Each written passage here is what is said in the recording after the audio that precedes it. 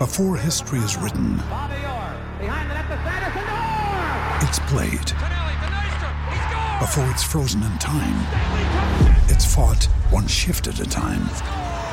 Before it's etched in silver, it's carved in ice. What happens next will last forever. The Stanley Cup Final on ABC and ESPN Plus begins Saturday. Another day is here, and you're ready for it. What to wear? Check. Breakfast, lunch, and dinner? Check. Planning for what's next and how to save for it? That's where Bank of America can help. For your financial to-dos, Bank of America has experts ready to help get you closer to your goals. Get started at one of our local financial centers or 24/7 in our mobile banking app. Find a location near you at bankofamerica.com/talktous. What would you like the power to do? Mobile banking requires downloading the app and is only available for select devices. Message and data rates may apply. Bank of America N.A., member FDIC. We took it all. We brought them to our land. An endless night, ember hot and icy cold. The rage of the earth. We made this curse. Carved it in the blood on our backs. We did not see. We could not, but she did. And in the end... What will I become? Senua's Saga. Hellblade 2. Play it now with Game Pass.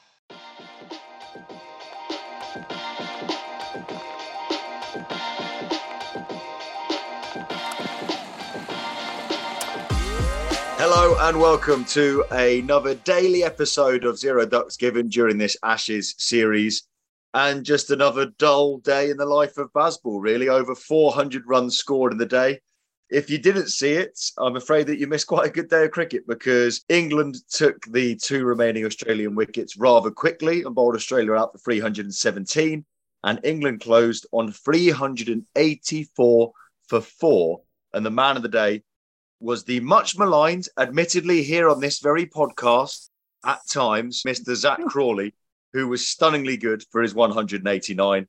And to be fair to the Australians, as much as I don't like to ever compliment them, they did all run up to Zach Crawley and shake his hand as he walked off after quite simply one of the greatest Ashes innings of all times, one of the greatest Test innings of all times. It was the second fastest ever at Old Trafford. He's now scored more runs in that innings than David Warner has managed in the entire series. And bizarrely, Zach Crawley, and I don't think anybody would have predicted this before the series started, Zach Crawley is currently the top run scorer in the Ashes quite comfortably. Dan Norcross, he's the bizarrest player I've ever seen because he's the best batsman I've ever seen who doesn't actually score runs very often. But my God, when it comes off like today, it doesn't make any sense that he's not averaging 50 in first-class cricket. Instead, he's averaging a touch below 30, which I can't work him out. But what an innings it was, Daniel.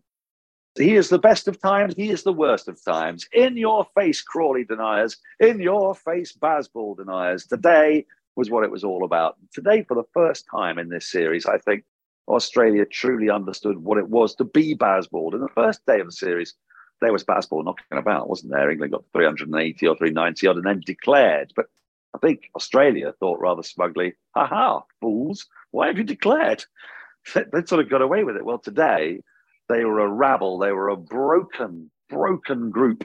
And they were broken under the cruel wheel of Zach Crawley's combination of tremendous luck and tremendous driving and just tremendous stroke play all round. I mean, he was on track for the fastest double 100 by an Englishman in the Ashes.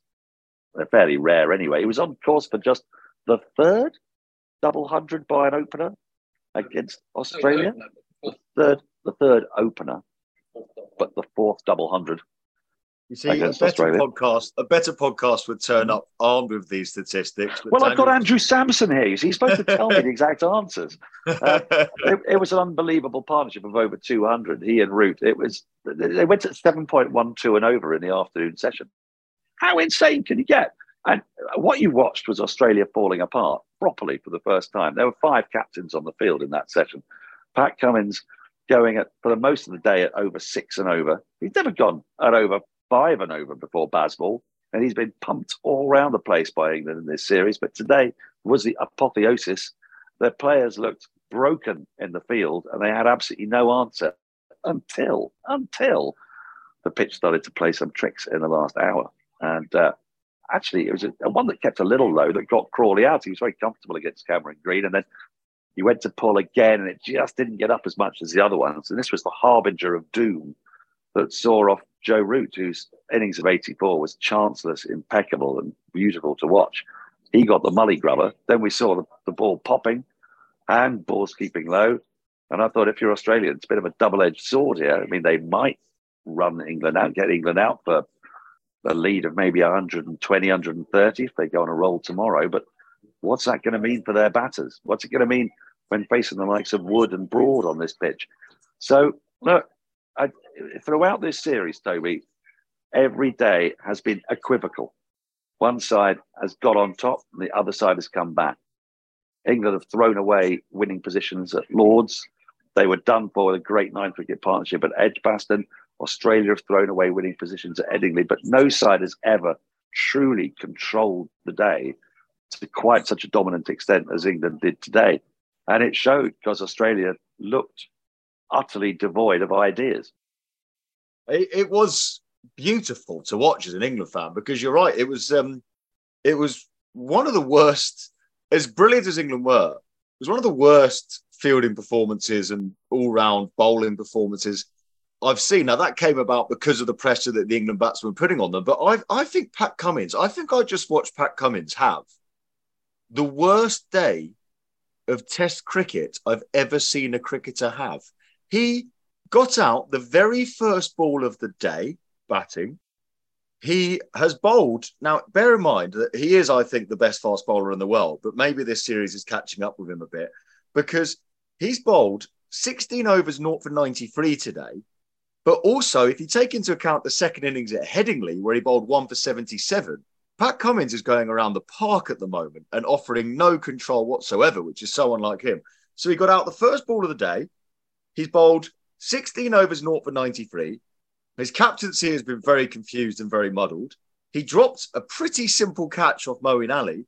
And just when I thought, right, his day can't get any worse, he missed a run out to run out our best player, Ben Stokes, at the end of the day as well. I think Pat Cummins might have just had the worst day of Test cricket I've ever seen anyone have.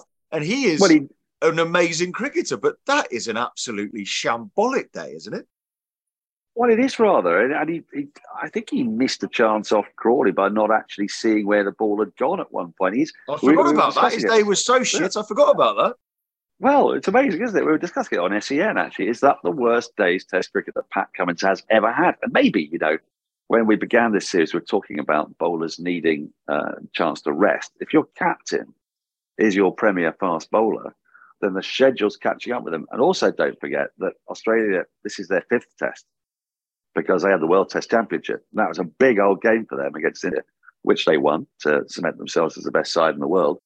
But it's going to take its toll. And furthermore, what takes its toll is the wonderful pantomime nonsense that took place at Lords, which suddenly cast 3 of the nicest, most gentle men imaginable, Alex Carey, Cameron Green, and Pat Cummins himself, as genuine villains. We were no longer looking at David Warner for villainy. We're looking at 3 of the nicest men in the world. Now, they're probably not used to this sort of thing.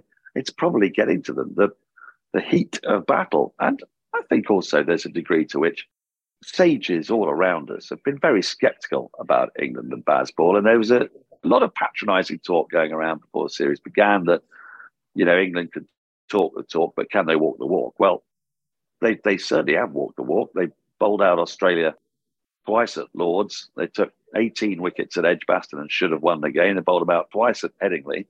They've taken more wickets, they've scored more runs. So they're going more than toe-to-toe. Australia could yet still get out of this game. And if they do, they will have won the Ashes, or they will have retained the Ashes at any rate. But on the days when you're out there, it's suddenly that self-belief that you came in with, and to a degree, that kind of, England are going to get themselves out. And that's the approach Australia have taken throughout the series, actually. Not really trying to bowl England out, but waiting for them to get themselves out with various plans.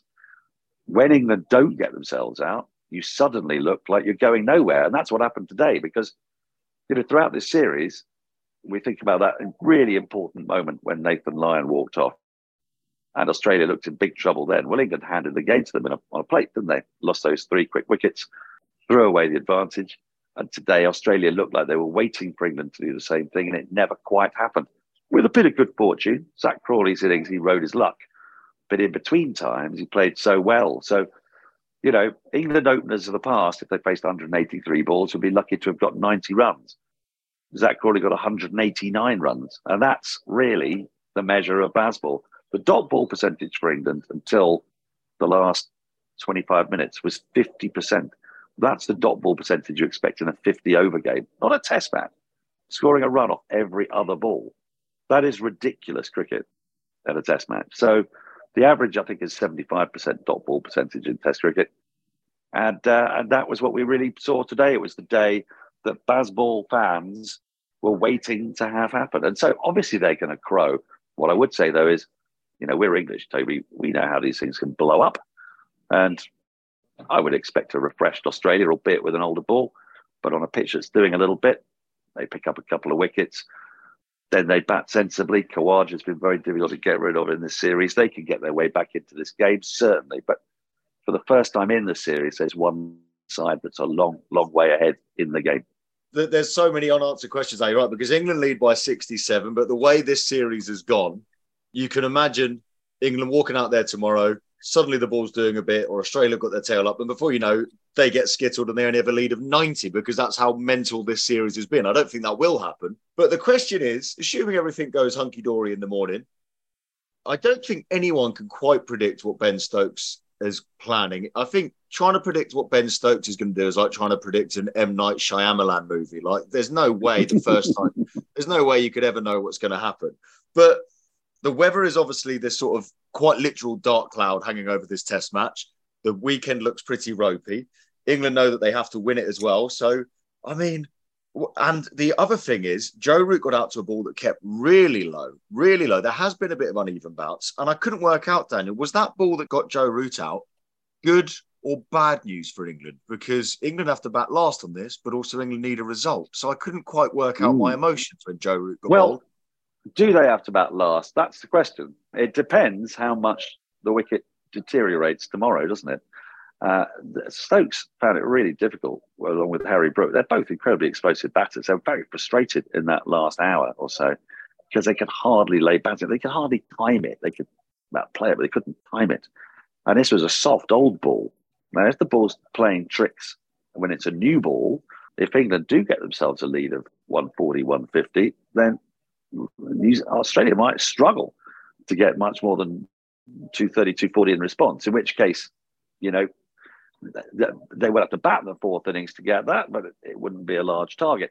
I'm pretty sure we know what Stokes is going to do. He's going to hope to go hard and probably take the declaration out of it by just flinging back in lunatic fashion and losing 6 wickets, hoping that they can accrue 100-odd runs as quickly as they can in that process, get a lead of around 170, and in the rest of that day, see if they can bowl Australia out and then take the weather out of the equation.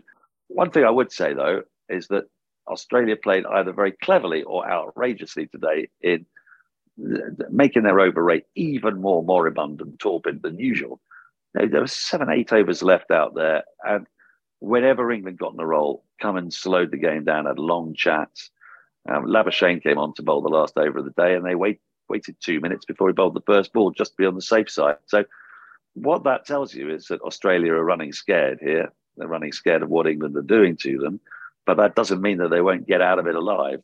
Your question's a decent one, which is, do England need to worry about the fourth innings? They only really need to worry about the fourth innings if they don't get enough runs in their first innings. And they ought to, but in their keenness to get on with it and to get Australia in, possibly even before lunch tomorrow, because Stokes, whatever you say, will be looking at that forecast. I can see already the bags here are being put all over the microphones because we're expecting a few showers. The clouds are starting to build here already.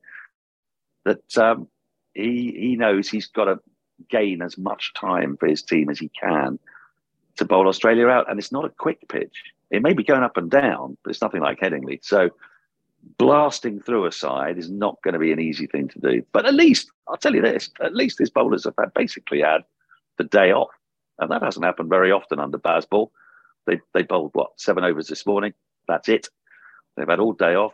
They'll have this evening off. And they won't be bowling until at least midway through the first session tomorrow. So that'll keep them pretty fresh. Yeah, well, it's all very good for England, and hopefully the weather stays away, because if Australia get out of this, I mean, I said it yesterday, it's the most soft-cop negative lineup they could have picked. They filled the team with batsmen. They saw the weather forecast. They're playing for a draw, and it's come back to bite them in the arse. They've got no spinner, and they're looking very stupid. Mitchell Stark's falling apart. It's wonderful. Pat Cummins is bowling a load of dross. I'm very happy about the whole thing. Go and say that to Josh Hazlewood. I'd enjoy that conversation. Yeah, I mean, look. I mean, I'm very arrogant behind this microphone in my comfy flat in Clapham. If they were actually there, I'd completely melt and shake their hand and tell them how brilliant they are. But that's their autographs and a bunch of selfies. Yeah, yeah, absolutely. Buy them a drink. Right. Well, enjoy the rest of your night. And I can't join you tomorrow because I'm at the Red Hot Chili Peppers gig. So you'll have to grab somebody. And of course, we don't have Stephen Finn, do we? Because the Zero Ducks Given podcast with Toby Tarrant, Daniel Norcross, and Stephen Finn seldom has him on. No, but Final Word podcast have got him for a live event, but no, we can't even get to him for 10 minutes on Zoom. So yeah, it's nice. Yeah, lazy bastard. That sums up the bastard, doesn't it? Right, we'll see you. Yeah. See you soon. All the best. All righty. Cheers, honey. Bye bye.